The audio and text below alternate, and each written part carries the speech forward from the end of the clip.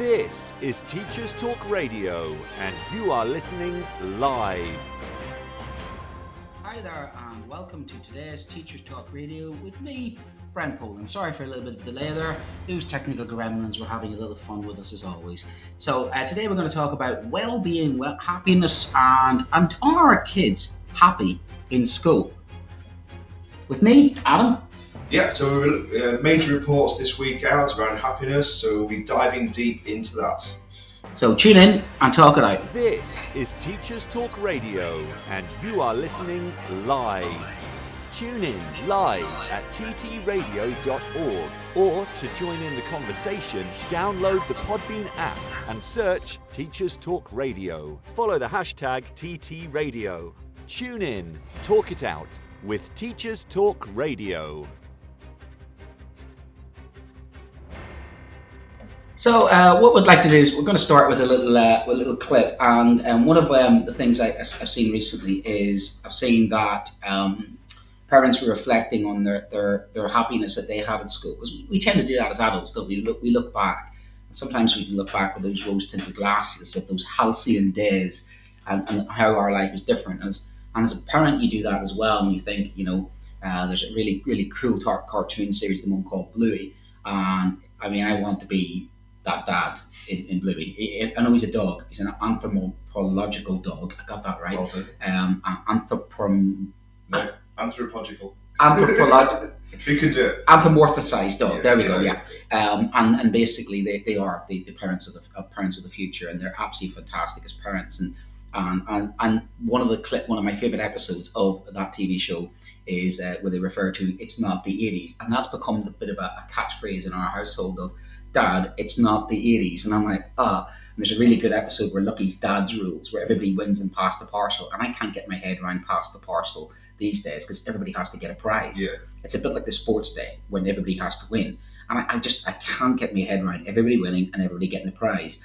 Because for me, one of the things I enjoyed the most about in school was winning the 100 metres, or doing well in sport, or actually achieving. And I suppose that's me having the perception of what I had. Perception of the world that is now, and lamenting and looking back. And we do tend to do that as adults.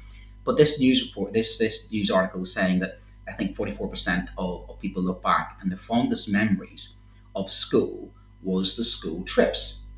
And it's almost like a carry-on school trip. You sort of think about the school trips that people used to have on the dusty old, remember those old buses with the dusty seats. And they had the cigarette, what do you call it? The ashtrays. And sometimes the ashtrays weren't emptied, and you get on those buses, and maybe it was used the other night for the bingo ladies, and you'd had, literally the seats would be dancing with dust. You know what I'm talking about. They had a certain smell, and of course they had a certain look about them, and it always made you feel as if you're in a carry-on movie when you get on those coaches to go to Newcastle, the seaside. I remember going up to Newcastle to go to the slot machines. I remember going to the Giant's Causeway for a couple of hours in the buses up to the Giant's Causeway, which was amazing. And there I am thinking about school trips that I had nearly 40 years ago now. That's mental. But it's true what you're saying there, that news report says that. So we thought we'd play a little interesting clip about school trips. So we're going to, this just came, I don't know why, my daughters have just recently found Bad Education. But I think it kind of links perfectly in. So the theme today really is about happiness in schools, and what made you happy at schools, and are children happy today?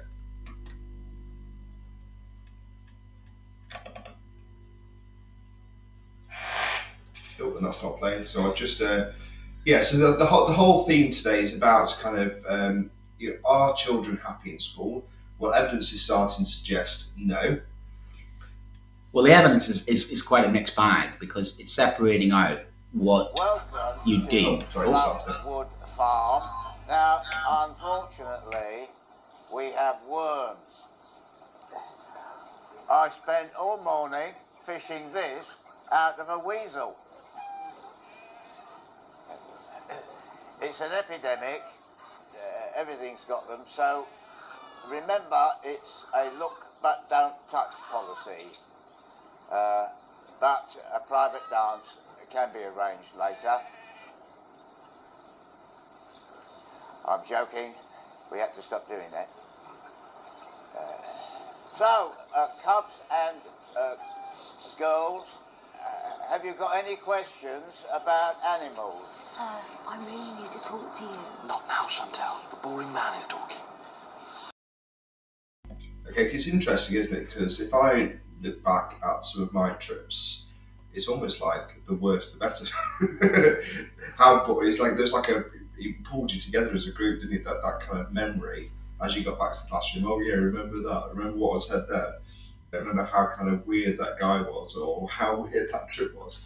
And as you say, like the bus, the whole journey, the people who had their whole lunch within the first 10 minutes of the bus journey and kind of yacked down the corridor of the bus was kind of ridiculous. Oh, they were cringe, and that was the whole thing. But you had a shared experience. Yeah. You had a memory. But I'm looking back at my own teaching career now, nearly 2 decades, and again, I would say that looking at my sort of experiences, I've had some fantastic school trips, and I usually tutor children for 5 years, so I take them in year 7, and I go away with them on a retreat. Year 8, I go on activity week up to the Lake District, where I chuck them down a mine, and do some gorge scrambling. Basically, I'm in my element, as an outdoor geography type of person. I'm literally scrambling up walls and climbing in quarries and watching the children sort of challenge themselves. And you do gorge scrambling. And some of the happiest memories, it's fantastic. Some of the happiest memories there when you have a child who's screaming at the top of a mountain that they can't abseil down 30 feet. They spend 2 hours sort of, getting themselves, up for it. And you're encouraging them down. And even to the point where I climb down and sort of come back up myself and then sort of, come on, I'll walk you down. And literally when you get to the bottom, then go again.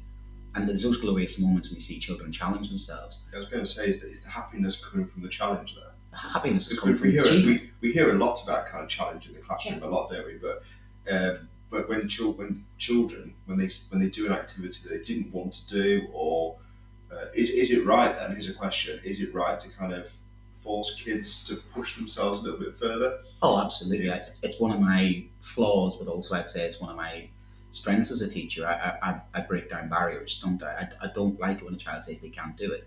I don't like when a child values himself a lot lower than I value them. And that's part of our job is to get more out of them, to know there's more there, and to get more out of them, to release that potential. And I think one of the ways to do that, and I think anecdotally from my own experiences, even from myself, personal satisfaction as a teacher, I gained a lot more sometimes out in the field, out educating in the wider world than I have. And that's why I run expeditions. I've taken 2 school groups through an organisation called World Challenge, which I did myself as an 18-year-old. I went off to South America when I was 18. It changed my life, changed the world. I learned so much on that one trip. So much about myself, so much about my abilities, leadership abilities, things that I needed to work on as well.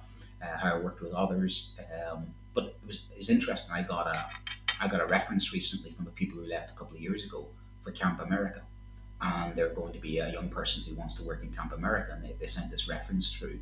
And I was like, why is this ex-pupil of mine asking me for a reference when I haven't seen them in about 4 or 5 years? And of all the people in between their education, it's obvious because, again, that's one of those people I took to an expedition to Swaziland, to South Africa. And obviously, when I was looking at the sort of competencies and skills of being like a Camp America young person, some of that was exactly what they had done when I challenged them to go off and be a little youth leader in South Africa and work with children in places like that. And that's the enrichment activity. We go back to the cultural capital thing about having those opportunities to learn, not just in a classroom, and then what is the function of learning. But it is so obvious that happiness, if I say now to a lot of children, when they leave in year 11 and they draw up all their memories and they talk about a timing like this and a timing like that, they usually hit when it's not inside the classroom, when they're learning a lesson. It's usually their free time that they have, or on a school trip, or when you're doing a pantomime, or when you're doing a play, or when they get up on stage and deliver an assembly. It's usually everything else but being in the classroom, isn't it? Yeah, but it's also supported by research. We found a piece this week in the Express and the Mirror about nearly half of parents whose children are now in school say that school trips are the most cherished memories from their education, and 44% feel nostalgic about their trips outside the classroom. So there's been some research into this. 2 in 5 of the 1,600 parents polled admitted they still talk about various excursions from their childhood. So yeah, so it kind of does bring in that nostalgic, what made me happy at school, and so do you think we kind of, well, I guess the question is, are we failing kids by not doing more of this? Is there what's preventing this essentially? Because I think you speak to teachers, they would say they want to do more of this. So what's health and safety culture, bureaucracy, overworked, overloaded teachers, lack of stability. You know, if you're going to invest in a school trip, you need a teacher to run that school trip and be in a school trip for a long time. Yeah.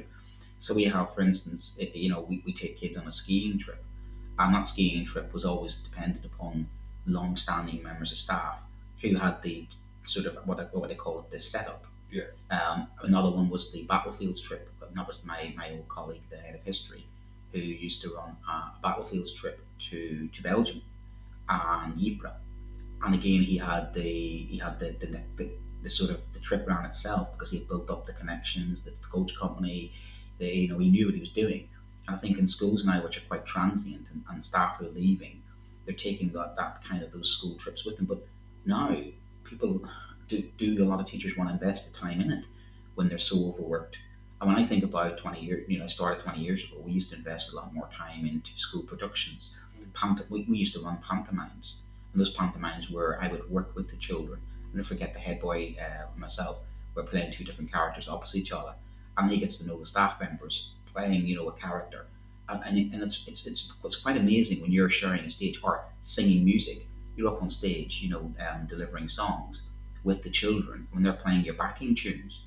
I mean, again, do you have the time to stay behind after school? And that's the thing. When we were doing those pantomimes, we all stayed behind after school as cast members for weeks on end. But then our marking load wasn't, we didn't have marking deadlines, bureaucracy. We just had the time. Yeah. And there seems to be a lot less time now. So it's the erosion of time from the teacher to actually organise it, because there's nothing wrong with, to take health and safety for example. We need health and safety, don't we? We're not kind of saying that we shouldn't be doing. Well, I'm going to tell you that I rode on top of a bus in Ecuador in 1996 with completely no health and safety and somehow survived. Yeah. I'm a big fan of health and safety, do not get me wrong, but we are in a bureaucratic world now. And also, we are in a world now where parents are, let's just say, more difficult. They are more difficult. They're less trusting, they're more difficult, they're more demanding. My child has this dietary requirement, that dietary requirement. And you're running a school trip, sometimes you're thinking, I'm volunteering for this. I think there's a little bit of that. Yeah, I think people have forgotten the fact that where the teacher's job stops. Well, we're not parents. Actually, then we're kind of doing something outside of our working hours to actually facilitate extra learning. I never forget, it was a couple of years ago now, and this is why I started to change my mind on this, is that, you get kids off a coach, you've given them a great experience, and it's funny how many parents wait behind and turn around and go to you, thank you for taking my child away, thank you for looking after them. And some do not get me wrong, some do, but there's just an assumption by some people, and you sort of think to yourself, and don't get me wrong, I've got a really great relationship with the majority of parents that I've built up over years. When I take those children off to Nepal and to places like Swaziland with Royal Challenge, those parents are trusting me with their children to take them around on an expedition. It has a sense of danger in it, but it is all well managed and it's all very well organised. But still, I'm conscious of that, and we assure them. But at the same time, they know the commitment I'm making. I'm leaving my family for a week during the summer holidays, and I'm going there basically to look after and help their children. But as I said to the parents, what I see there as a teacher is what I'd love them to see, the growth, the development, the happiness. I could say there's one child in particular whose brother's going to go on an expedition around us. He went, shy lad, and he was playing football in Swaziland on a ragtag pitch full of rocks, is all I can describe it, with an old leather ball with, I don't even think it was a game of football. It was just basically a bunch of lads from Africa and a bunch of lads from Britain just kicking an object around it on a completely oblong pitch. And literally watching this young lad, the smile on his face, it's just priceless. And even now, thinking about it, I'm going like, and that was me. I sat there with one of the village elders, and with a smile on my face, and he made me a cup of tea, and he says, "You've got really nice children." And I looked at him and says, you've got really nice children. It was a moment where we both admired the fact that both sets of children, completely alien to each other, were bonding over the fact that they're playing a game of football. And our children had come over to help their children build a classroom. And that was the genius thing about it is that experience now. The parents, when they see me every parents' evening, they are always, thank you for what you did for my son. Thank you for what you did. You know, has changed his experiences in life. But I'll be honest with you, those things are happening a lot less because they are more difficult. And even now, I'm thinking to myself, can I fit in another expedition? Do I have the time to do training? Do I have the time to do fundraising? I'm overloaded as it is. And yet, I have to say to myself, that is one of the key things that I've enjoyed in my last 10 years of what has been difficult the last couple of years, was that just before COVID, that last expedition. And the member staff who done the first one with me is no longer with the school. This member staff who did the second one with us is completely converted into it. You know, he saw exactly the change and the development that the students had in that intense experience of 2 weeks of traveling and 2 weeks of finding themselves, 2 weeks of, you know, I'll never forget, we arrived in Nepal, and one of the girls in particular who's never been in a plane before, and there she was, you know, going through a tuk-tuk ride in the middle of Kathmandu. Yeah. And I'm like, I just kept saying to her, we're not in Kansas any longer, Dorothy. And it was literally the smile on her face was just absolutely priceless. Where is she now? She's over living in I think, Seoul. So the confidence she got from there started off on a journey. And that's the thing that's happened. You know, our children do sometimes have an excellent experience, but I don't think it's universal. I think it depends upon, I think, the goodwill. And this is the thing, the goodwill of individual teachers. That's right. To pay it in as a vocation. But now many don't have, let's not say they don't have the goodwill, they just don't have the time. And the trips are a really intensive thing to organise, bureaucratic nightmare, a logistical problem. And then when you've got, you know, difficult parents and difficult children, sometimes you say to yourself, is this really worth it? Yeah. You know, and I can't blame some teachers for saying themselves, I used to run school trips, but I can't be doing them any longer because the hassle is just not worth the payback. I still think the hassle is worth the payback, hence why I still invest in them, but I can see there's less and less. Yeah, so this, as I said, the reason this conversation has come about today is because those reports released earlier on in the week called the State of the Nation 2022, looking at children and young people's well-being. It was research done by the DFE, and it brings together a range of publishing information from government, academic, voluntary, private sector organisations to provide a clear narrative for those interested in the well-being of children and young people in England. So they do have some kind of key findings. The big one for me was about how many students actually feel safe, and so how many children actually feel happy at school. And the headline figure there ultimately was that only 15% did feel happy. So that was the shock for me, because that was the big kind of headline takeaway from that. So they had lots of measures within it. Do you want to take a few, Brenda? Yeah, so the sleep problems were more prevalent in older children than younger children, specifically young women. Anecdotally, I know that's a lot of TikToking, a lot of 24/7 communications with mobile phones all night long, conversations, chat rooms. Just don't stop. Their sleep patterns are all over the place. Children in year 6 is consistently higher, more likely to be obese than those in reception age. Rates of obesity among year 6s remain higher than before the pandemic. So what's going on with our older primary school children? Our younger primary school children are out playing. The older ones just seem to not be playing as much. And funny, when I asked a bunch of year 7s recently and year 8s, and I did this just anecdotally, again, I said, you know, what clubs and societies are you in school? What activities are you involved in school? And what sports are you playing?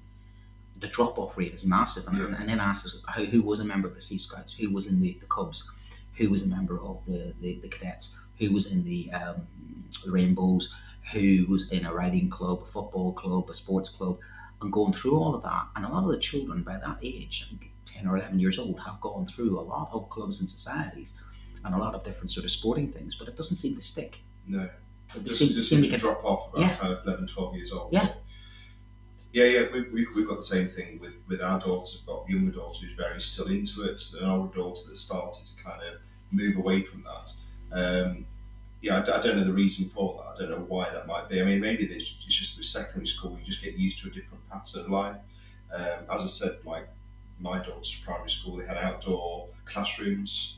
They were outdoors all the time. They had like reading and play and experiments, and everything was done outside, especially in the summer.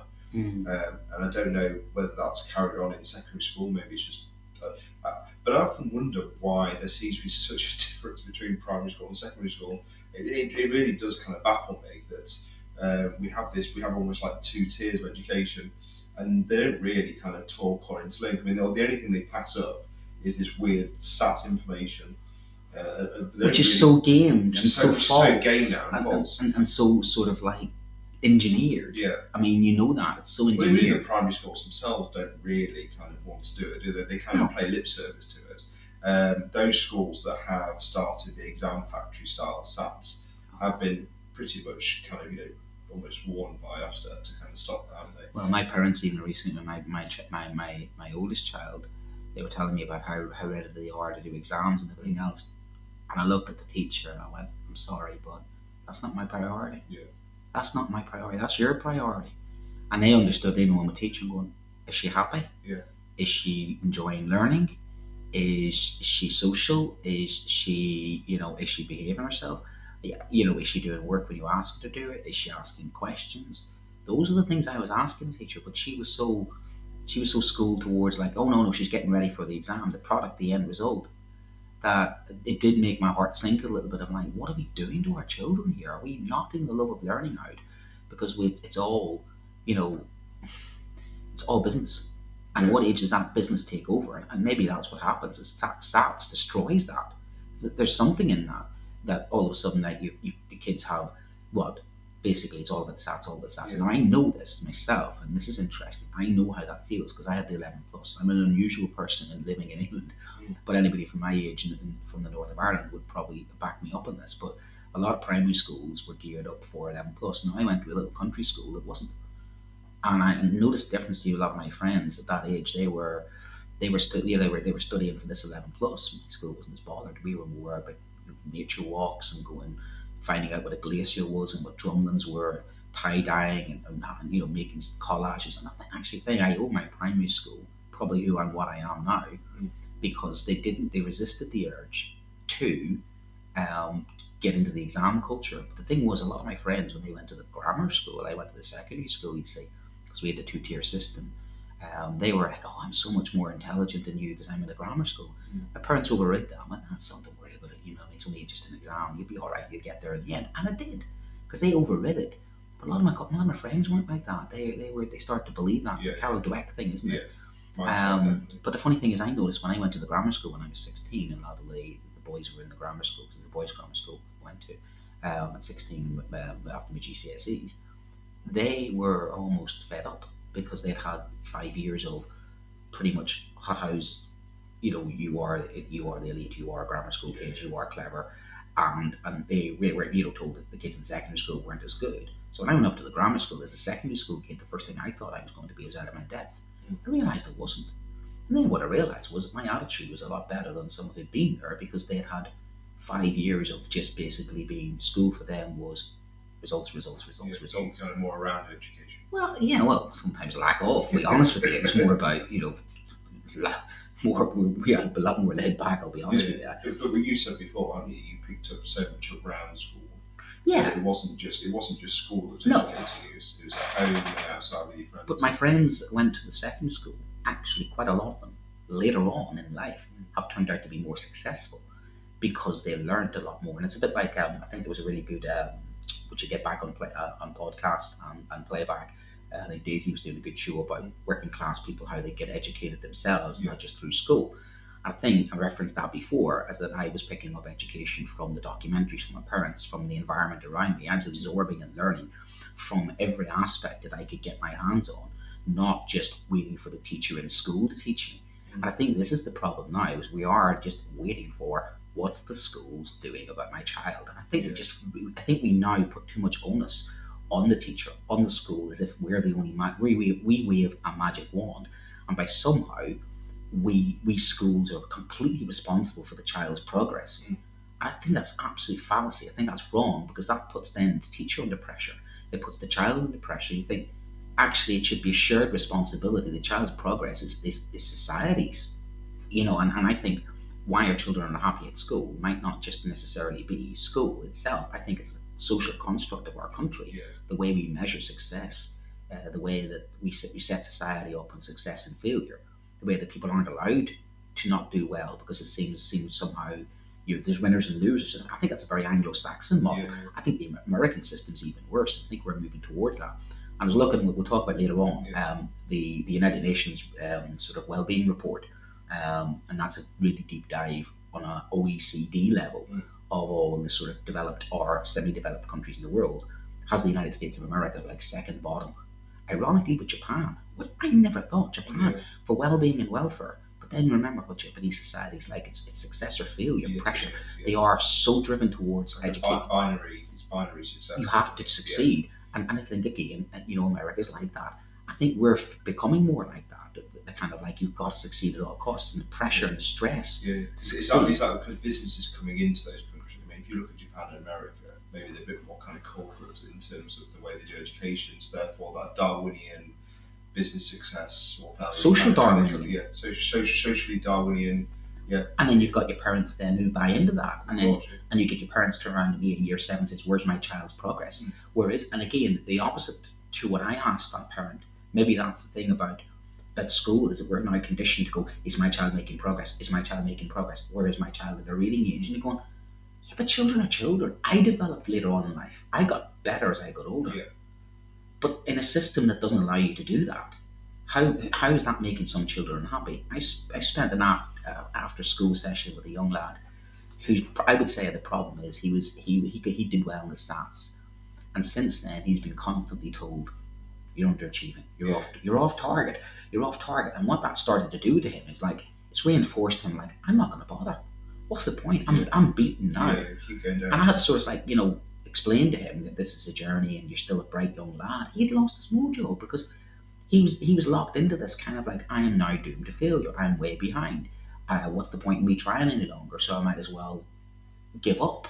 I think a lot of our children are just becoming like that. They're just becoming unhappy in themselves because they don't value themselves, because somebody come along and said, "There's a number. That's the number you are," and then it becomes the self-fulfilling prophecy. I think unfortunately league tables, exam culture, over testing children. And the statistic is quite damning, is we have the most over-examined children in Western Europe. And by most of the statistics, as that proves, we've got some of the worst unhappy children in Western Europe.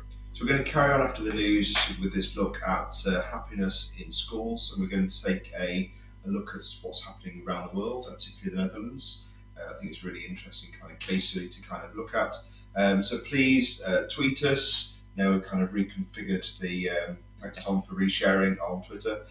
So you kind of look on Twitter, listen to the show, comment in, write a tweet, get in contact with us today. It'd be great to hear your views on happiness in schools. We'll be back in a short while after today's news. This show is brought to you in partnership with John Catt Educational, a leading publisher of books, directories, educational guides and magazines specifically aimed at forward-thinking schools in the UK and beyond. Have you checked out their latest releases? Don't miss out! Visit johncattbookshop.com to explore their full range of titles and advance your own professional development today. Happy reading! This is Teachers Talk Radio, and this is Teachers Talk Radio News.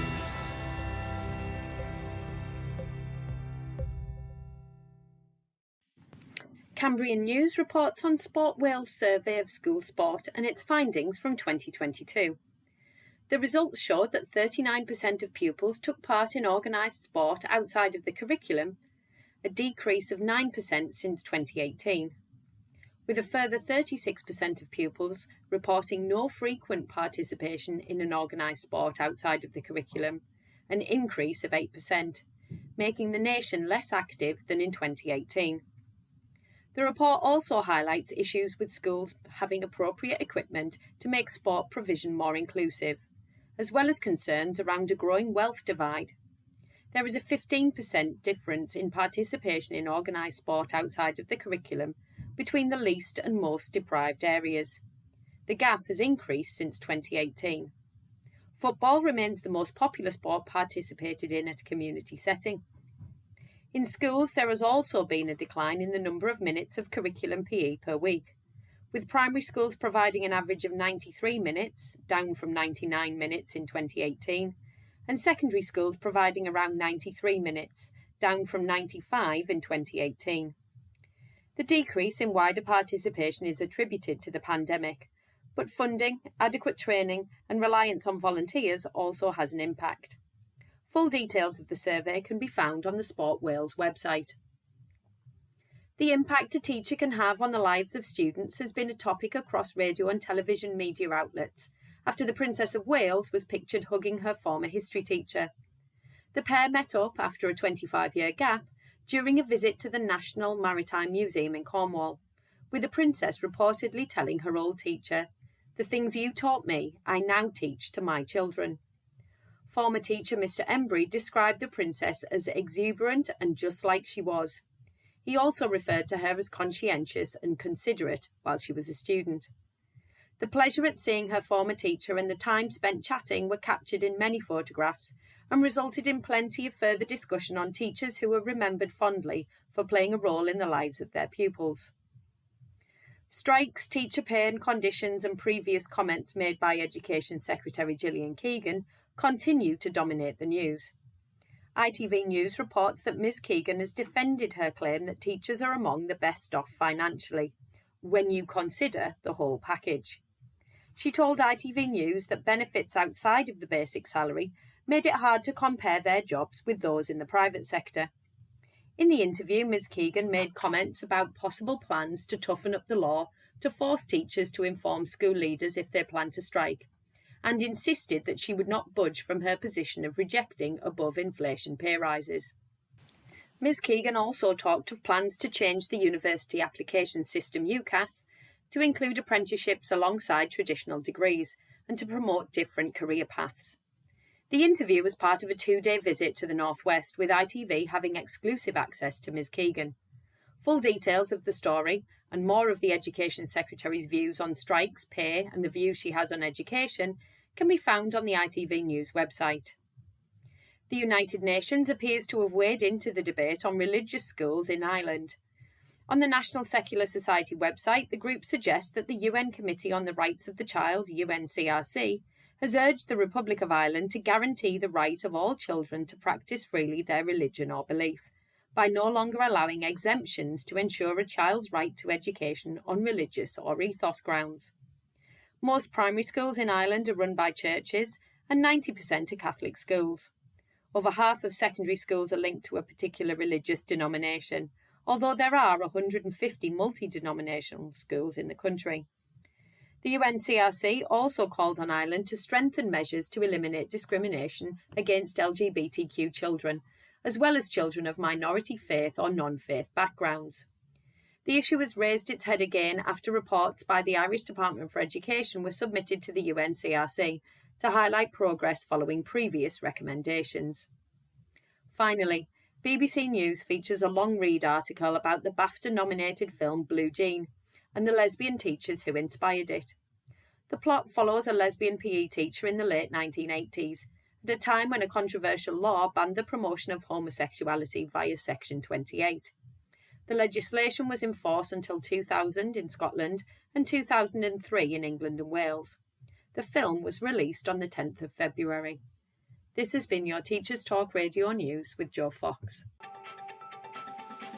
This is 2 Minute Tech with Steve Woods, your tech briefing on Teachers Talk Radio. Hello, this week I'm taking a look at the AI-powered all-new Microsoft Bing search. Are we soon to be saying Bing it instead of Google it? There's only one way to decide. Let's have a search engine scrap. First, to use Bing, it's recommended you have the Edge browser installed. However, you can just go to bing.com. To get the full experience, I'm signing into my Microsoft account on bing.com in the Edge browser and signing into my Google account on google.co.uk in Chrome. Putting both interfaces side by side, they look the same, only Google has no distractions. Today, that is, as sometimes there's a Google Doodle to celebrate something. Bing has a block of top news stories, and you can scroll down to see more headlines and ads. This, I feel, is a negative for Bing, as it's really easy to be distracted. Click something that catches your eye, and searching turns to procrastinating. Other slight differences are Bing search results when clicked, open in a new tab, Google's don't. This is not a problem on your computer, but tabs are different on your phone, and it could be a little annoying having to close them if you're doing an extensive search. On the flip side, it could be useful if comparing prices, etc. The decision is for you to make. I know what you're thinking. Test the AI, Steve. Okay, I'm on it. As Bing now wants to chat with me, I type, I'm having a barbecue for 5 people. What should I cook? In Google, I simply type barbecue 5 people. The results differ. Bing gives me 165 million results, top being planning a large barbecue cookout for a crowd. It was a decent read and ranged from cooking for 60 to 100 people to 5 to 6. I'm now quite hungry. Google gave me a string of barbecues to buy, adverts, and then the first result was on the barbecue calculator. This was right up my geek street, and I think Google won this round. You put the number of people in, and then put the number of kids in, and select some other options, and it tells you what you need to buy to have a barbecue for that many people. Genius. Omni was third down in the Bing search. Only very slightly is Google winning at the moment. I like that Bing didn't hit me with ads straight away.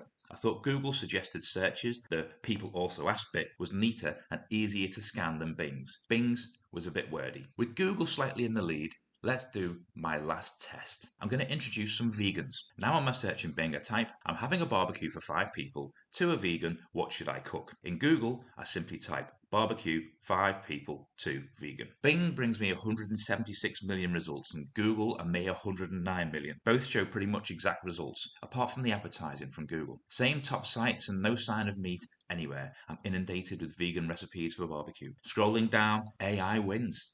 The 6th result on Bing is 20 tips for hosting a vegan guest to dinner. By the time I get to page 4 of Google's results, I've given up. To draw a conclusion, it's down to personal preference. Bing uses the same search algorithms and the AI is new, so it's still learning. The question is really, what will it be like in the future when it's had time to learn more? Don't forget to tell us what you would do if a vegan was coming to your barbecue. Get in touch at TT Radio Official. I'm Steve Woods, and that was 2 Minute Tech. 2 Minute Tech with Steve Woods, your tech briefing on Teachers Talk Radio.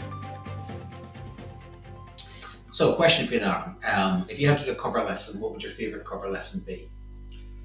I think it'd have to be either kind of in the expressive arts or PE. PE. So yeah, I actually, when I do a cover lesson in the PE department, give me a heads up. Because I do take my full kit in, and the kids grow and they see me come and go, oh no, it's Poland. Poland's taking this for PE. There's half of them are like, yes, proper game, and the other half are like, oh no. You're talking sock ties, shin pad ties, the forward. Yeah, I go around that PE department and there's signal culture of, there's nothing wrong with you. Get your kit on. There's the spirit kit, and I go old school on them. But I actually like participating with. So if I do the cross country, I do the cross country with the kids, or I'll do the referee, and of course I might sneak, if it's the older kids like the year 11s, I might sneak in a little bit of a game with them, and again I enjoy that, and it refers back to again when I was in school. I used to love my PE lessons, although our PE lessons were very geared towards Gaelic sports, hurling and Gaelic football. Our PE teachers were top athletes, and again we were encouraged to participate really heavily. And I used to look at my timetable and see PE was there, and just absolutely enjoy it. It was a priority. But that reminds me of Kes. No. Joyce. Birkinshaw. Ryder. Barker. Norton. Come on, Barker. Casper. I've got to have you. Come on, don't act. Come on, put him round your waist. Now.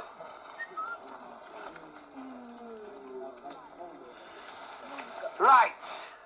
We'll play a with the wind downhill this way. Badge it your inside right. Come on. Downhill again.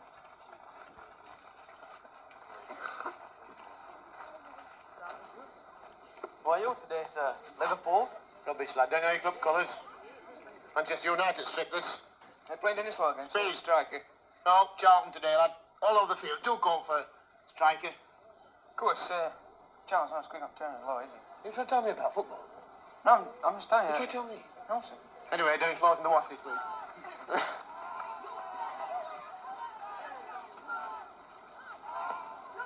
No goal, sir.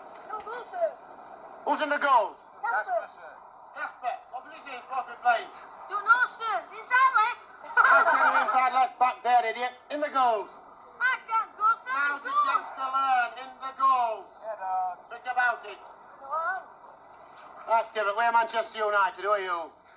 We'll be Spurs, sir. Then there's no clash of colours. Right, then it's Manchester United versus Spurs in this important fifth round cup tie here at Old Trafford. And it's the fair-haired, slightly balding Charlton to kick off. I mean, the quote for me there is Dennis Law in the wash. And he had the full kit on. Oh, God, yeah. Yeah, that's the late great Brian Glover and Ken Loach's classic 1968 Kes, a staple of any English department for, well, a lot of years ago, but some English departments still use it. Social commentary of that was, again, set in a situation where some children were written off, weren't they? And people, why I like that is that people go on about the past and go, wasn't school so much better and happier in those halcyon days? No, school's always school. I mean, the Socrates quote about the kids these days. I mean, school is always tricky for some people. Some people have always had a good relationship with schools and learning, and some people have difficult relationship with schools and learning. And I think that's still the same now. Yeah. There are some children who actually are honest with me and say that they enjoy coming to school more than they enjoy being at home.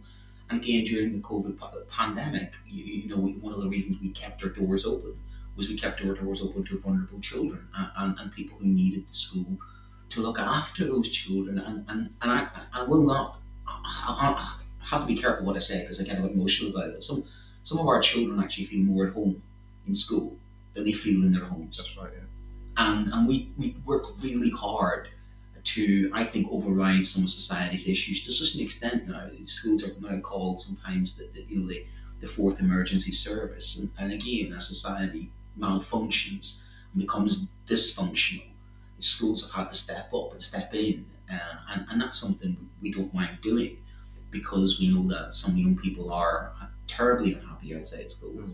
And equally, we want to make schools a place where they can feel safe and they can learn and thrive. So it is always quite disconcerting when you see the statistics on bullying, you see the statistics on school safety and how children's perception of school is. But the fact is, we have the most overcrowded schools in Western Europe. We've had funding cuts, we've had staff shortages, we've had TAs who are now working in supermarkets instead of working with SEN kids. We've got a crisis in SEN education, we've got a crisis in mental health in young people. We have an exam system that's broken, that examines the children at the wrong ages for the wrong reasons. And it's leading to, not because of our design, it's leading to a toxic education system that in many ways, as much as that's humorous, what was happening there with Brian Glover's character, the PE teacher, poor Billy Casper. And the whole thing about that is poor Billy Casper obviously is, he's last pick, isn't he? And there was always, when we were at school, there was always that kid who was last pick, you didn't want to be last pick. And of course, if you asked the Billy Casper character there, did he enjoy his PE lessons? He probably did not enjoy it, but he wasn't going to get it as much as, say, some of the other boys who were the top picks. But maybe Billy Casper got something else in school, and that was the thing he got. He got to enjoy his kestrel, and his learning was outside school. So it's always tricky, isn't it, when you look back and think schools always and always will be a place that divides. And there will always be people who will have a great education. But there are also places, there are also safe havens for different groups, aren't they? We have a fantastic opportunity for students after school in the library that do kind of spoken word and it's more a bit of kind of avant-garde kind of music as well in some cases. So there's those places, there are those little groups that do get together. And I guess it's up to the staff and the school really to find those groups and put on different activities for them. So you do have a blend of curriculum. But I guess most people remember the things that you kind of shoved all in together. And the PE, particularly for boys, I think. I mean, I can only speak on the boys' perspective really, because that's the experience I've had. But it was very much you kind of all just lumped in a pot, especially kind of when we had to play rugby. We didn't play a lot of football actually, bizarrely. It was virtually all rugby, and there was definitely pupils there that really didn't want to play rugby, and they had to be kind of coerced into it. So they just had an absolute torrid time. I remember thinking, this poor lad sometimes thinking, oh my God, he's just going to get absolutely flattened again. And the teacher at the time kind of almost thought it was a rite of passage for somebody to get kind of trampled on. And you could see after a bit, he started doing the thing of, I forgot my kids. Yeah. I've checked out. But the really horrible thing that we had then was there was like a bin in the corner of the PE change room where the old kit had been left from previous lessons. Oh no! So you had to go and find a pair of shorts, a top. So it's even more it was worse. It just got worse. Smell of stale PE. So it just got worse and worse and worse for those children who are trying to kind of opt out. But it's really, I mean, sport particularly is kind of a very challenging thing to force everyone into. It is. I've often thought about PE in particular. I mean, maybe someone can answer this. Maybe there's PE stuff out there. Why can't they just do general fitness? I think why do they have to do a sport? Oh no, I've got a fitness week not too far away from me, and they're a fitness week. What I'm saying is just a general, like how they have in. Again, I've seen anecdotally on YouTube stuff. These like in China and Japan, where they have these huge outdoor kind of exercise. But you see, here's the problem: some schools do. Some schools don't, because some schools have got good facilities, sports facilities. Some schools don't have. Yeah. And that's the postcode lottery of your old school gym. It's the school gym that your parents were playing and your grandparents were playing. And in our case, I think we're down to great grandparents now. Our school gym is probably entertained. Those ropes are probably older than probably the ancient history department. They've been scaled by grandmas. Well, it is getting to that stage where we don't have the investment in sporting facilities. There was meant to be a great boon from the Olympic generation, and I don't think that's followed through. And again, if a child is good at a sport, it's because their parents have the cultural capital to take them to one of those clubs and societies outside school. Yeah, and therein lies the problem, is there's such a natural wastage. And the same goes for arts and drama and music, because again, I'd say to myself, what was the subjects at school I enjoyed the most? I really absolutely love my art. Yeah. And again, I try and think about what it was. It was the relaxed nature of the lessons. It was the teacher who taught them. It was the free expression. It's the fact that the guy just allowed me to go off and create something ridiculous, like an ashtray that turned out to be something weird, and I give to my parents, and then my parents don't got some of my artwork. Somewhere up in the loft, probably. Although one of the pieces of artwork is in my classroom, which I regularly refer to. It's a big, giant, ugly head I called Oscar. I stick that in there to sometimes remind the children, say that was me intrinsically motivated. I stayed behind after school and invested the time with my art teacher because I enjoyed learning. And that's the thing. Now, I had a torrid time at all the times in school. Someone my size, with a gun my size, and with opinions like me, who was clever enough like me, I got absolutely pummeled sometimes in secondary school. Bullied, absolutely. As it was back then. It was the physical stuff back then. So there were days I didn't want to go to school. There were days I was absolutely in the butterflies in my stomach, knowing there was going to be a fight around the bike shed. Because our generation was physical, wasn't it? Our generation was. And that brings me to this thing about now with bullying, is that all the evidence shows that bullying is the worst thing for people not being happy at school. And I'd say it's the same for adults. If you say what's the worst part of your job, and you say to people what's the worst aspect of the job, is not being valued. And I think the second thing I'd connect to that, and all the evidence shows this, the State of the Nation 2022 Children and Young People Wellbeing thing says, get this, and this is not rocket science. In June 2022, most secondary school aged children and young people reported being motivated to learn, were managing to concentrate in class, felt safe at school, enjoyed being at school, and here's my caveat, and felt that they belonged at school. And that's the important thing. They felt they belonged. They felt part of it. They felt part of the community. They felt they were wanted. Yeah. They felt as if they had a place there. They felt that they belonged, that they were valued. And that completely vindicates the 2 years earlier, the UN report, which says exactly the same thing. And it says, most 1 in 5 children are taught, let's see, well-being. losing my train of thought. Parental leave, no. Poor quality relationships. Bullying by peers remains a serious problem. It's a lasting negative impact on relationships now. Children who frequently bullied have a lower mean life satisfaction, and some countries, at least 1 in 10 parents report no family or friends they can count on to help their children with bullying. More than 1 in 5 children live in poverty in many countries. The poorest children are at greater risk of depression, obesity, and low academic achievement. Children without books at home to help, without schoolwork, suffer academically. More time playing outside is linked to much higher levels of happiness, free time. Yet many children say that good play and leisure facilities are not available in their neighbourhoods. So there's that situation there. They were suggesting that children need to be involved in decision making, that instead of being told what to do, they should have some advocacy. The children should be involved in decision making themselves, and they should have more elements of choice, but educated choices. And there it is as well, is that the children who succeed more feel that they're valued and see the value of themselves and feel that they belong to the school. So they're in. the sense of belonging is kind of You are wanted. paramount, yeah. Well, you are wanted, you are respected, you are valued, you mean something. Yeah. And when I take that down to the lowest, to that level of why did I enjoy PE? My PE teacher, Mr. Michael Lehman, my other PE teacher, with big, he's an All-Ireland player, I'll get his name in that. But Mr. Michael Lehman, he stayed behind after school and played football with us. For his own fitness, he played football with us, and he was like dirty. Oh my! He would pinch you, he'd kick you. Oh, he would try everything to absolutely win, and he would try everything that he could to try and get away from you. And that's the thing. But he stands out because, again, he gave up his time. He gave up his time to value a bunch of lads to stay behind after school so we would enjoy a game of football. And he didn't have to do that.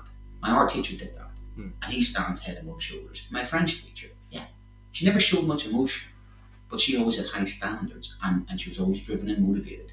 And she knew your name. That's the thing. It was the teachers that knew your name. It's the teachers that had the conversation with you in the corridor. It's the teachers that you could make a connection with. Again, at A-level, my politics teacher, and he was an absolute legend, Art McDonald, and would sit down with you. How are you? How are you? Are you okay? Are you struggling? Yeah. How are you? Are you okay? Is there anything I can do to help you? It's that feeling that you have a connection. And I think a lot of our children at the moment are lost. They're lost in their family dynamics, they're lost in schools, they're lost in society, and it shows there are hundreds of thousands of children now who are not regularly attending school because they don't feel that school is somewhere where they belong. So when do you think there was a change? Do you think there was like a period of time when this tipped? Did something happen in schools to, stop the teacher wanting to stay later? Was it when performance management kind of kicked in, or? I think it's a couple of things here. I think it is. I think it's society. I think it's 24/7 society now where parents are out working 2 and 3 jobs. So there's less time for the child. I think during the pandemic we saw that some parents had time for their children and could actually connect with their children more. I'm not being judgy on that, but there are some children now. As I say, I've got a young lad who says to me, I'm writing his reference, he says, you know me more better than him. You know me better than my father knows me. Yeah. Now, what do I say to that young man? At least I'm providing, and he's so aware. He goes, you've been a positive male role model in me, but I've invested time in him, and I invested time in him because I always treated him right. And when he was losing his temper in the corridor, because he has some issues, don't get me wrong, I would say, come into my room, sit down there, I'll make you a cup of tea. Yeah. And now that's a thing. He comes to me and sits down. If he's back, it's a strategy. It's not a built-in strategy that he can come into my room at any stage, have a cup of tea, and sit down with me. But again, that's the investment that I make in that child. Now, I can't ask a question why not every member of staff or every colleague does that. Maybe they don't want to take that risk. Maybe they don't see it that way. Maybe they're busy, they're overloaded.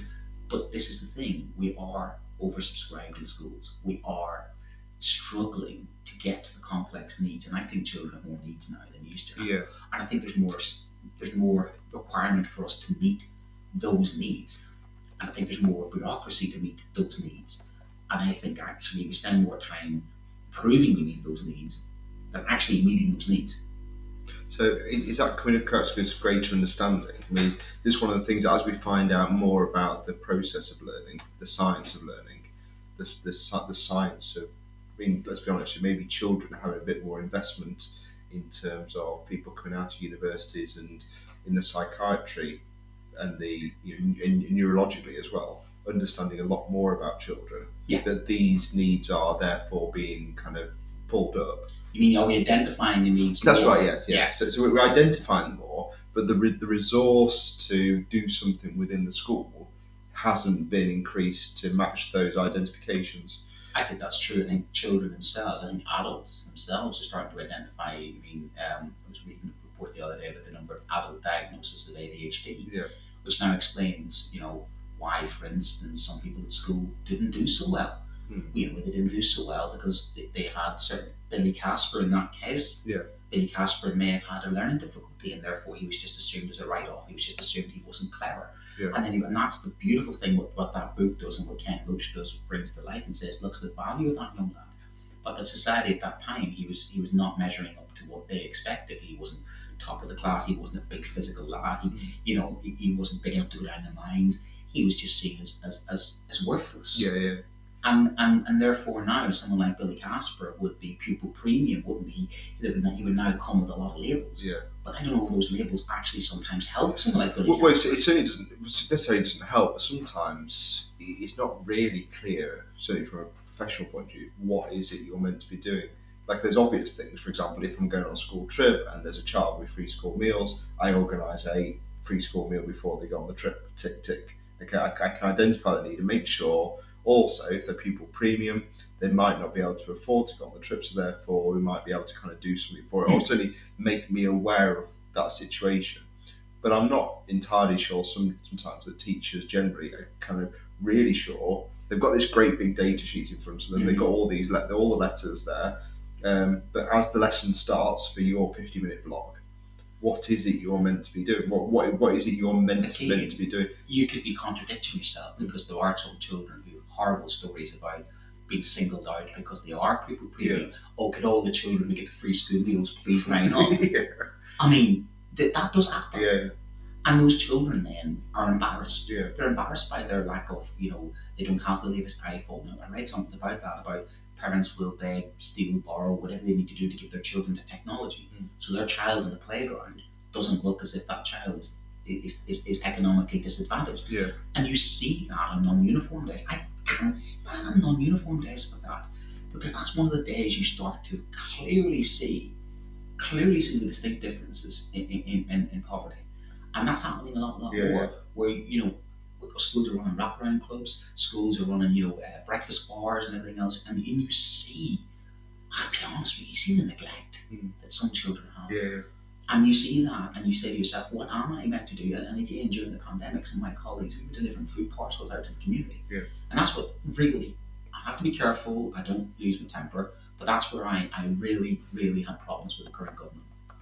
Because there were children out there during the pandemic whose parents were struggling, they were struggling, and they didn't want to give free school meals. And I'm a Liverpool supporter, and I have no problem saying this. Marcus Rashford, I tip my hat to you, sir. I tip my hat to you, because I think from a working class lad that he was, in the background that he came, a single parent as well, from an ethnic minority, he's made it big. He can very easily in his own little bubble go off and show the bling off.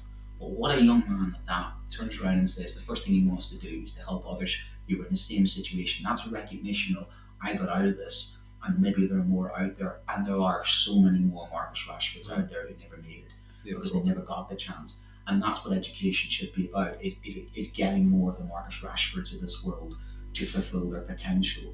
But sometimes by actually good intentions of, let's do extra pupil premium stuff, and schools have to show that, the value of this money for pupil premium. You think, okay, these programs are to be seen to be doing something. And really, I don't think it's going to matter all the time what schools can do, because if you are, and I've had this situation where I can educate a child as much as possible, do the best job I can, and I send them back into a community, and that community is going to sink a state attitude. What can I do? What more can schools what more, do? Yeah, what more can I do as an what individual? more can teachers do or schools do? It'd be interesting to hear some of the stories from, we talk about the strikes the last week, and what came out of that. Certainly, listening to people out on strike was their complete exasperation, really, of what is it more you want me to do? I am one person. I'm absolutely shattered. The resource isn't there anymore to support me. CAMS.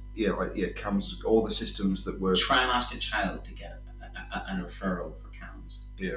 And this is here's a letter to the Daily Telegraph where experts say children's mental health, including Catherine Roach, CEO at Place to Be, Dr. Adrian James, President of the Royal College of Psychiatrists, you were mentioning about cousin Cards, call for mental health of children and young people to be prioritised after research revealed that 1 in 6 has now a probable mental health condition. The signatories urge ministers to be ambitious and devise a long-term plan for the well-being of our children and young people, claiming that focus on early intervention will help relieve pressure on NHS and contribute positively to the economy. How is that not a priority? And schools are a part of that. But what I'm saying is children sometimes arrive to school unhappy, and we will try our best to make those children happy. But half of our problem is actually starting at the school gate. And then, of course, you have a school which is trying to have school rules. And you see this sometimes where some children have needs, and the school's trying to meet the needs of an ever-changing demographic. That's right. And you see some schools then have strict rules and say, right, the way forward is to be as strict as possible, to treat every child as strictly as possible, and they have to conform. And that works for quite a bulk amount of children. But then there'll be some children who just don't fit into that category. And you hear the horror stories often in the local newspapers. You lift a local newspaper in any part of the country, and there'll be an angry parent criticising the school about, my child doesn't want to wear a uniform. My child's haircut is a problem. My child is sent home because they're wearing the wrong earrings. I mean, it's every week you lift a local newspaper and there will be an angry parent. And half the time I read it, I think, come on, school compromise a little bit. But the other half the time I'm reading it going like, you're just bashing us. Yeah. I'm sorry, but come on, help us out here as a school.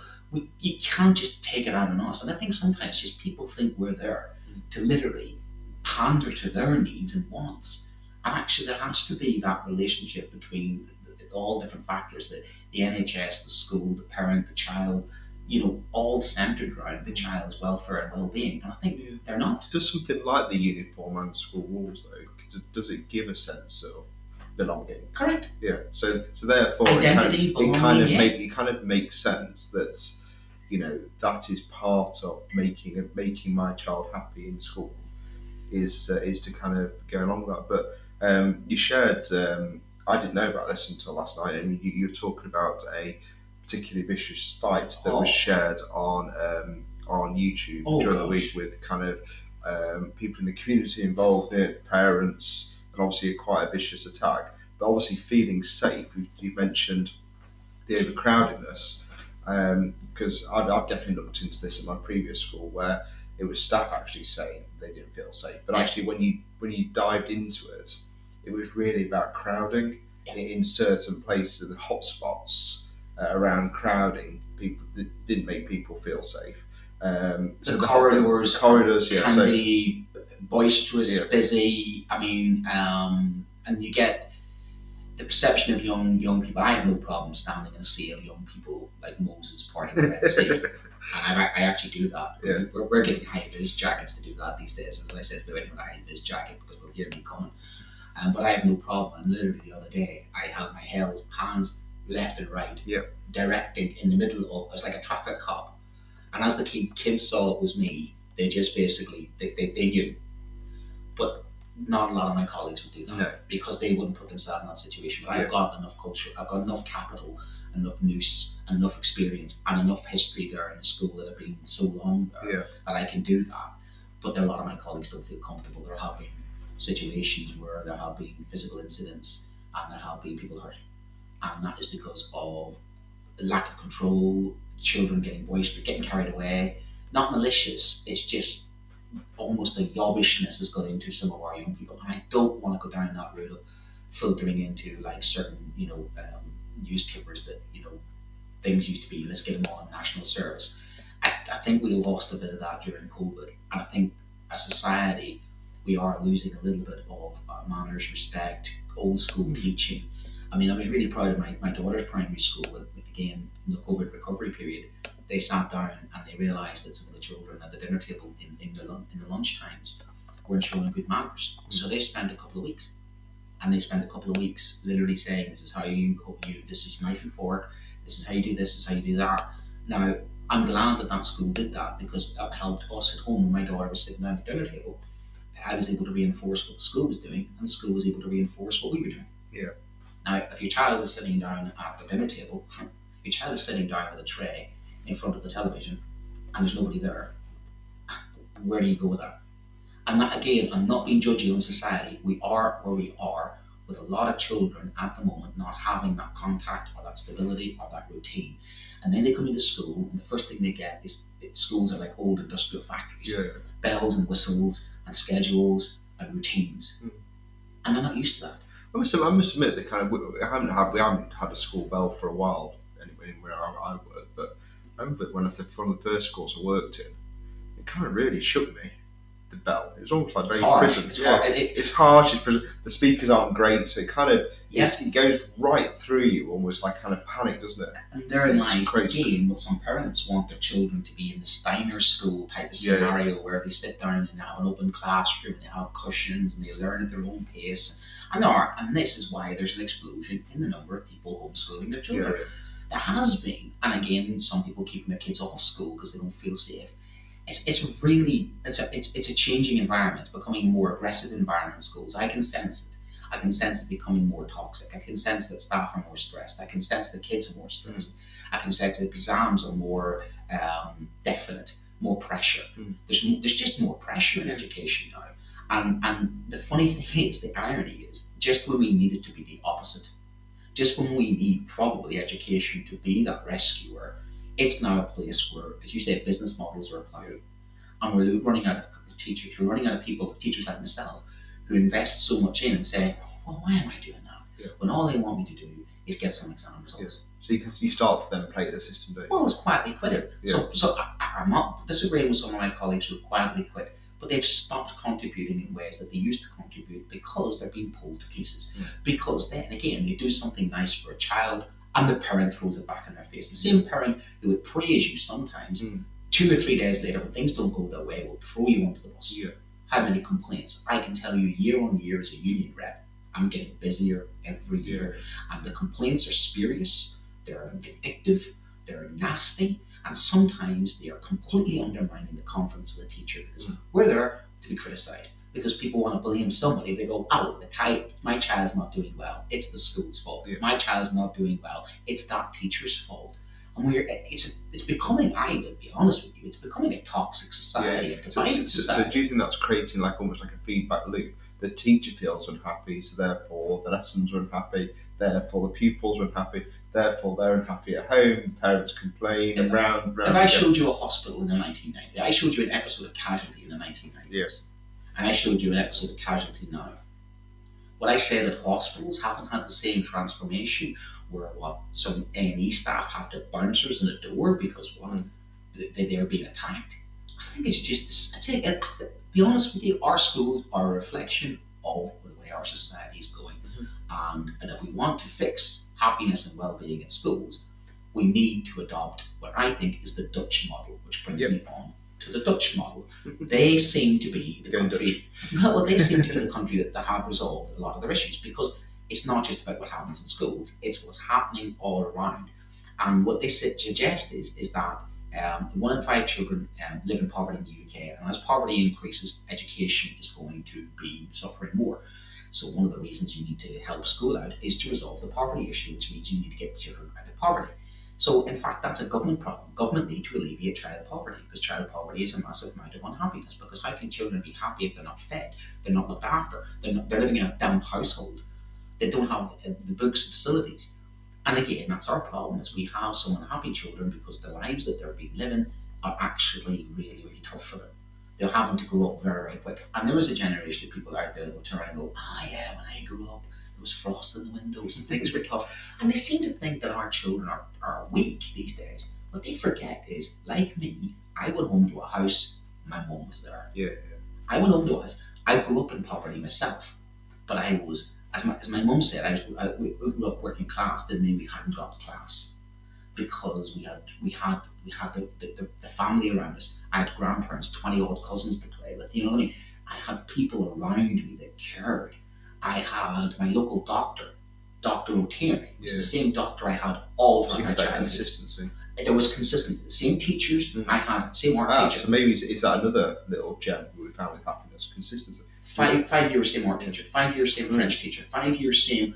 3 years same geography teacher. I knew exactly where I was going, what I was doing, who was that. There wasn't this transient sort of lack of. So if you had you in some of these like big multi-academy chains now, would there be? I mean, how often does if a child comes from year 7 to say year 13, and let's say they studied geography, they could have had how many different geography teachers? Well, depending on how many supply teachers they get. Yes, exactly. Yeah. So it's that consistency. So maybe that's interlinked with this as well. Yeah. Maybe just literally just pulled upon a thread there. That's the amount of supply teachers, the amount of people leaving, the inconsistency of staff is linked to that unhappiness. So, according to the World Parent Survival Guide, and this was based on, you like this? Yeah, I could do that. Well, yeah, and this is the feedback from that UN survey. Yeah. It said that socioeconomic factors are important in influencing children's happiness. If a child's certain needs are met, it is more likely in an affluent country, there's a greater chance of achieving happiness. This is the Maslow hierarchy of needs. Yeah. Tell me that it's not exactly what's just common sense. We know this. She also said that an assertive parenting style which sets clear boundaries with lots of love and warmth has consistently shown to correlate with positive outcomes for children. It's the same as schools. If you are punishing children, you're punishing them because you love them. You're punishing them, and again, it's how you handle that. Yeah. If I'm turning around and saying to a child, I don't want to give you this science sheet. I think the world of you, but there has to be consequences. Yeah. I'm sorry. And I've had that recently with a child where I had to punish them. Parent emailed in, parent said, why have you punished the child? I told them, and they went, thank you for your support, thank you for following through with that. Spoke to the child the day afterwards, says, I had to give you that punishment, you broke the IT responsible policy, don't want to do it, but at the end of the day, you've done wrong. I followed through. Relationships repaired, because I have done my job, but I've done it with a kindness, and I've done it by explaining to all parties why I've done that. But imagine I got the kickback of my child is, because then they'd go, I'm sorry. So it's an essence of you have to work with people, and yes, you have to be assertive. You've got to hold the line, but at the same time, you have to be supported. And this is another thing. I don't think people get supported a lot. So in addition, she also said it can be really damaging to children if they don't have that positive relationship.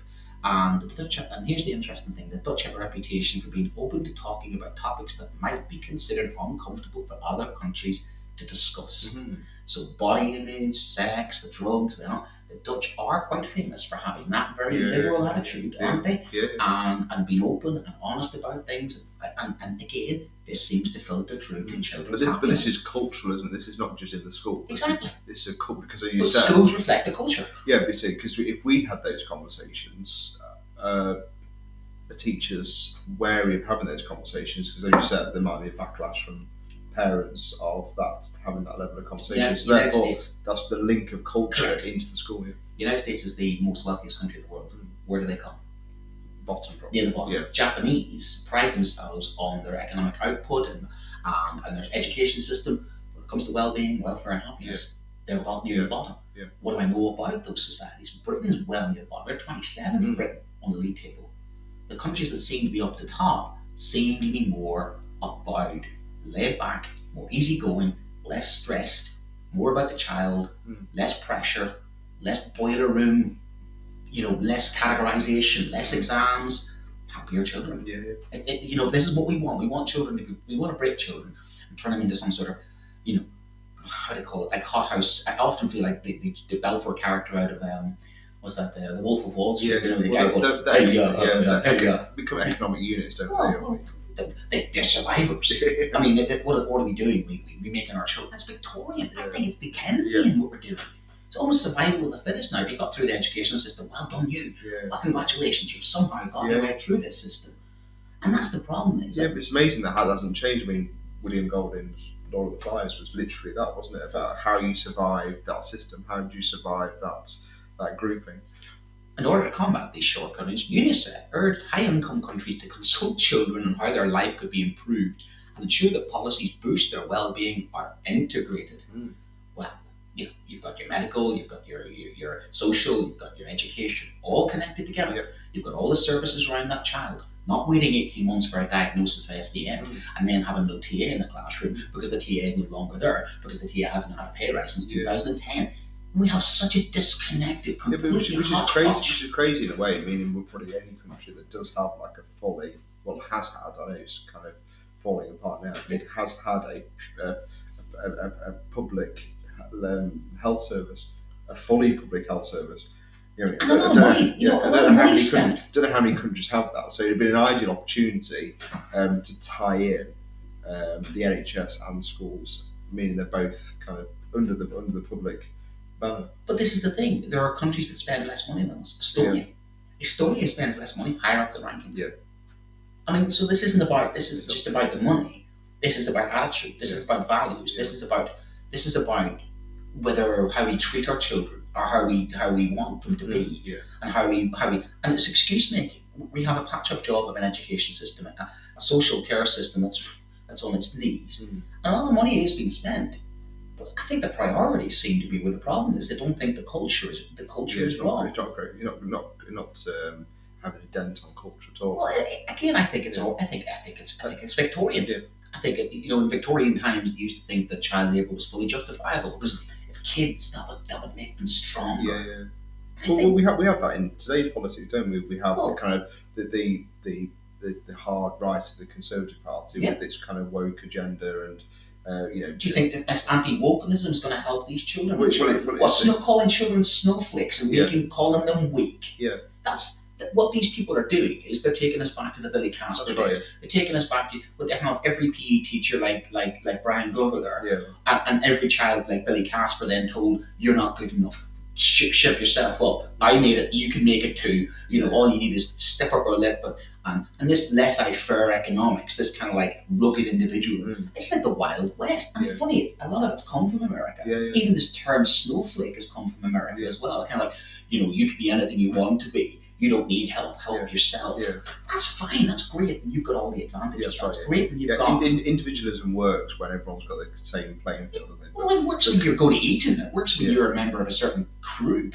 But all the evidence shows is that for a lot of our children, social mobility is just going out the window. So all this is not by accident. We have engineered a society of have and have-nots, and our education system has some children thriving and some children who are disadvantaged. And schools trying their best, parents sometimes trying their best. What's interesting about the Dutch model as well, and also some of the other countries, is they have non-competitive schooling. They value diversity and they value being inclusive. This kind of approach to parenting and schooling is important. As it said, it gives the children less pressure on the new encounters, both academically and socially, and in terms of social media.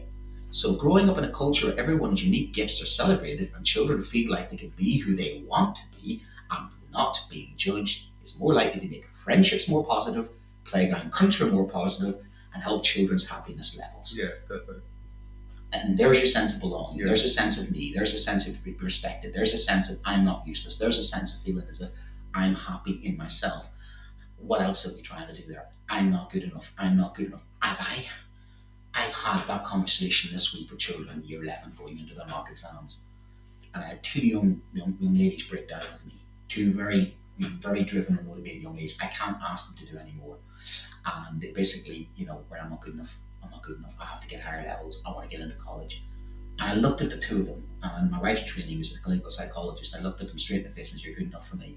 But I'm going to let you down when you go into the exam hall and I fail."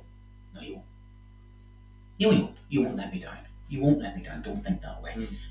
The fact that you care, the fact that you work so hard, I'd like to get those grades. But you don't get those grades. You're not letting me hear yourself down. I have to again and said to them, I've got average GCSEs. A lot of my friends who didn't do so well at certain levels in life have still succeeded because they had those rescuing factors. But what has created that child to feel that way when they've done everything right? Yeah. And it's not, again, the parents are the wonderful parents. They're very supportive. There's no issues there. And if a teacher is very supportive, but this is a cultural, societal thing that puts so much stock upon success that literally, if they don't feel they can be successful, they don't feel worthy or valued. And that is where these countries that are doing it right, when they have happier children. It shows that 81% of teenagers in the Netherlands, age 15-year-old, felt they were able to make friends easy, which is one of the highest rates among the 41 countries included. It also showed that 15-year-olds in the country also had a high sense of belonging. Life satisfaction was found to be the greatest. So there it is. And that's the evidence of 41 countries of the OECD, plus some even the second nature countries. Britain is ranked 27 out of 41, and yet British education system, is the sixth wealthiest country in the world. So it's not about the wealth, it's about the culture, it's about the ideology, it's about the priorities of education, it's about, are our children, every parent wants their children to be happy. But are we prioritizing what we think can make our children happy, or are we already at a certain young age buying into what's going to make them happy is to be successful by being academically getting to the top of the class or getting the exam grades? So it is that, how do we define success? Okay, which leads us on quickly, just to finish off the show. So rocking on from last night's Brit Awards.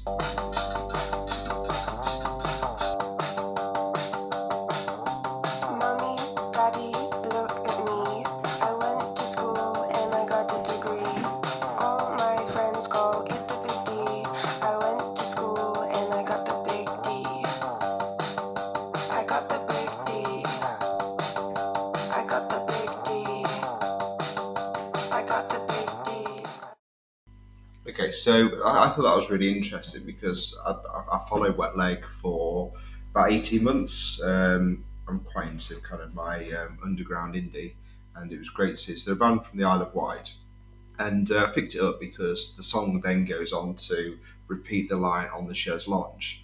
What I found interesting about those lyrics is a young group, really kind of a social commentary on, I've done the school thing, I've survived, tick the box, I've got the degree. Job done? Nope. I'm now on the show's launch. I'm now just sat there.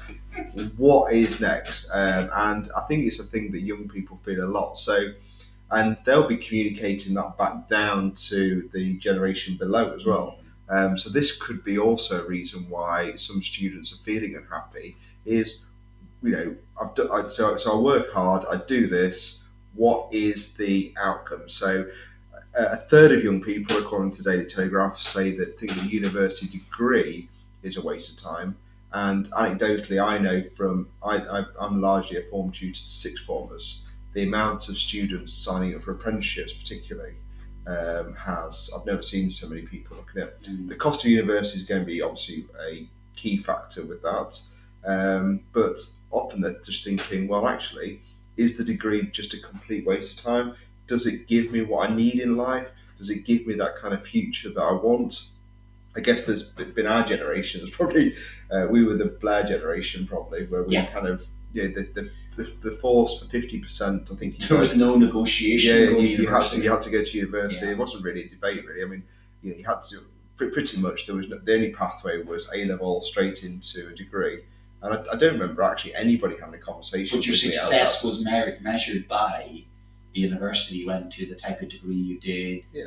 I mean, I came from a very competitive society. I mean, I've got so many cousins, and all of us, from originally a working class background, all going to university, because there's no negotiation now. We were pushed into it. I'm not saying it was a bad thing, but that was the generational thing, and it did match. Obviously, that Labour government at that time with education. But also, it was the fact that the previous generation, like my parents, never got that opportunity.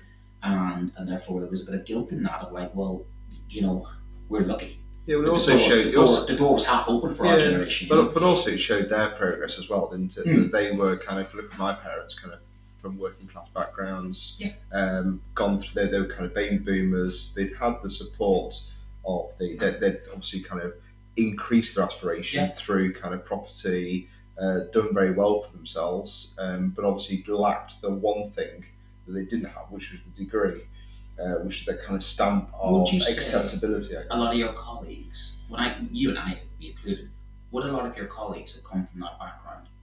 Because I look around my staff and I see the majority were, success stories of council estate kid or coal miner's daughter, first generation migrants from the Indian subcontinent to Ireland to God knows, and literally working down ex-Navy. I'm looking at a lot of my colleagues, and this is the compatibility of my staff. Oh, right, sorry. No, I disagree with that. I think the majority of teachers that I've kind of bumped into and worked with have come from a heritage of degrees and middle classes.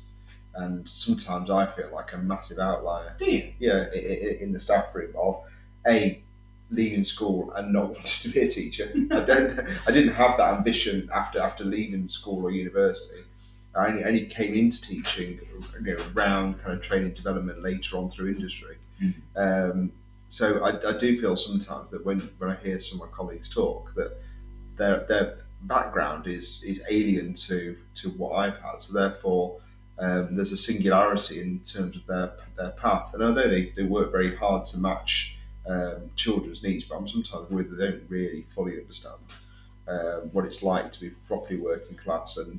Yeah, I suppose in my school the sense of belonging is it has got a lot of return pupils who are now staff members. I have colleagues of mine who I've taught, and I've stayed there that long because I've got a sense of belonging there, and there is an element of paying it back, and that's why I think I'm biased when I say it, but I think it's a wonderful school for that reason, that it does invest in the community and it does have that connection where a lot of the ex-pupils themselves, who want to replicate, and again I think I'm up to about double figures now, the number of working class kids who've gone from me and then gone into being a geography or history teacher and then contacted me and said, some of the local schools now, I'm looking at primary and secondary school children of people I've taught who themselves were versions of me, just in a slightly different generation. And I think, and that's one of the things I look back and I think I've done it right. I have done it right because I've at least felt as if I've kind of made a difference to a percentage of people,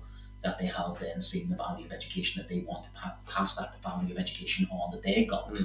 And it's quite humbling when you get, you get somebody who contacts you and says, I'm a teacher now because you helped inspire me to become a teacher. Yeah. You go, oh, come on, there's got to be other people along the way.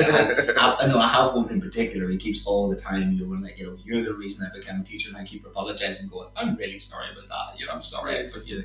But it's a lovely compliment when you realise that there are people out there who have gone into teaching, but then that's passing it on, and because there are aspects of how they were taught they obviously were happy about it, and it goes down to that intrinsic. And I hope that the lessons I teach and how much energy I put into my lessons, that there'll be children in 20 or 30 years time will sit down and say, that Poland guy, I really enjoyed his lessons.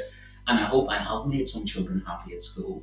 But I do get the niggle sometimes that I think maybe I haven't all the time, because the pressure and the stress that I'm put under gets passed on to the children, or that the way the education setups now is I want to try and make children as happy as possible at school, but it's not possible in the toxicity of the setup of the current situation. And I think that's where a lot of us are at the moment. We'd love for our children to be as happy and productive and not have these exams, but we're in a system that seems to not listen. Yeah. It doesn't seem to be listening, and despite all this evidence, we've known this for quite a few years now. But we still see what? More exams, more Ofsted, more bureaucracy, more academisation. I don't know how far it can go before the rot realises. I think it is already starting to happen, because we're seeing the outcomes of social, as you say, on the chaise longue. Yeah, we have. There's a morning show today from 10 a.m. talking about actually the government has backed away from academisation, forcing. Yes, forcing. True. Now, whether they change the culture around it, I guess that's still good, because there's a lot of people in the pathway of. Yeah, there'll be some heads and some senior leaders and some governors and some boards that will already be kind of have been so focused down that kind of tunnel that it's going to take a while for it to stop. Anyway, I have said that if my daughter's school, if they even hint at academisation, I'll be first outside that school. Because maybe that's caused some of the unhappiness as well. Do you know? Labour's plan on academisation? Have you heard anything? The only thing we've heard so far is obviously they want to tax some private schools. Yeah. That's the extent so far we've seen. We haven't seen much support for the unions, which brings us on obviously to our next shows. So we've had a couple of good runs of it recently. We've had Daniel on. Daniel is going to be potentially the NU. You should have had your voting slips through. So you've had your voting slips with Daniel and Neve. Neve was on Callum's show. Daniel was on in our show. We've heard nothing yet about any negotiations with regards to pay and strike, so that's gone in the back burner. That'll probably be hitting the news again in the next week or so because the next wave of strikes will be happening. But we don't see much progress going on in there at the moment. And yes, I think over the next couple of months, education seems to become more of a political football. But what is interesting about it is that this discussion we've had about children's happiness, welfare, and well-being, mental health, it doesn't seem to be on the radar. There's no czar out there. There's nobody actually singing from the hymn sheet of like, let's get our unhappy children.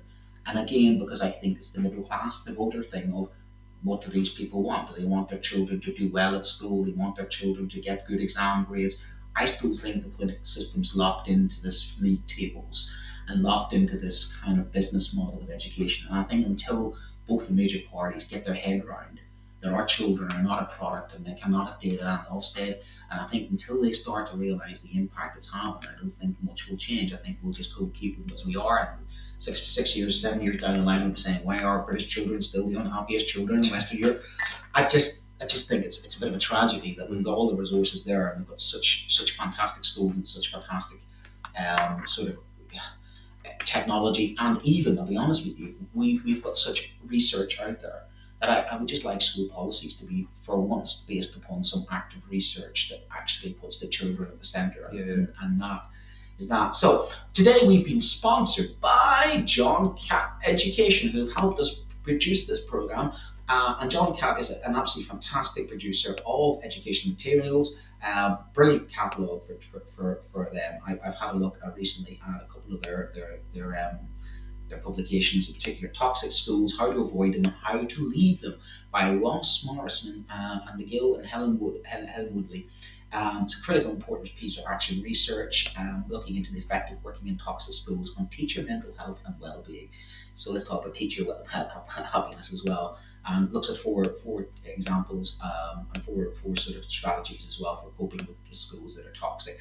We've also got our Pretend Schools Section 28, which I think is really, really, really important. We get our heads around, again, how the law used to discriminate against people of different sexuality. As much as we might think some things in schools are, positive or negative, there are some massive changes that are positive in society and also in schools. And I think, the removal of Section 28 is a massive, change. So progress can happen, and progress sometimes can be forgotten about as well. But you'll find those on John Catt Education. It's a leading publisher of books, directories, educational guides and magazines specifically aimed at forward-thinking schools in the UK and beyond. So if you're on half-term, have a little read of those. If you're on half-term next week, like me, weird, I know, have a look at John Catt. I think there's so many people, some people have broke up this week, haven't they? We need to kind of work out how this has become so unsynced. I know, it's just ridiculous, isn't it? But that's a John Catt bookshop as well. You can also, if you like what you see with us, come and join the collective, which is the Teachers Talk Radio family. We will transfuse you and the collective hive mind that is Teachers Talk Radio. So come and join us and have a go at delivering some of our absolutely fantastic shows. We've had Nick, who's just recently joined us, and he's going to be delivering his first Wednesday Late Show. He'll be doing that on the 22nd of February. And they say good luck to Jeff Paddle, who's leaving us as well. So we do have some people leaving us, and they've added their distinctiveness to us. And you can listen to those shows and those individuals through Podbean and wherever you get your podcasts from as well. So we have a couple of other shows coming up as well, with the Morning Review from Tom HB, that is, Lucy and Nathan and Leanne, and they were looking at school fights, that horrible school fight, the teaching assistant recruitment, and they were looking at also academies this morning. We've got Maud, who's on later on, the Twilight Show, and of course we've got the fake head teacher doing his briefing every Monday morning. He's fantastic. He's absolutely fantastic. So that's all from us this week. I'd like to thank Adam. Thank you. I'd like to thank all the contributors, and I'd like to thank my PE teacher again, who allowed me to not play at Bowie Charlton because we would never play at Man United because there's no way I would ever play at Man United. But enjoy the rest of your Sunday, my friends.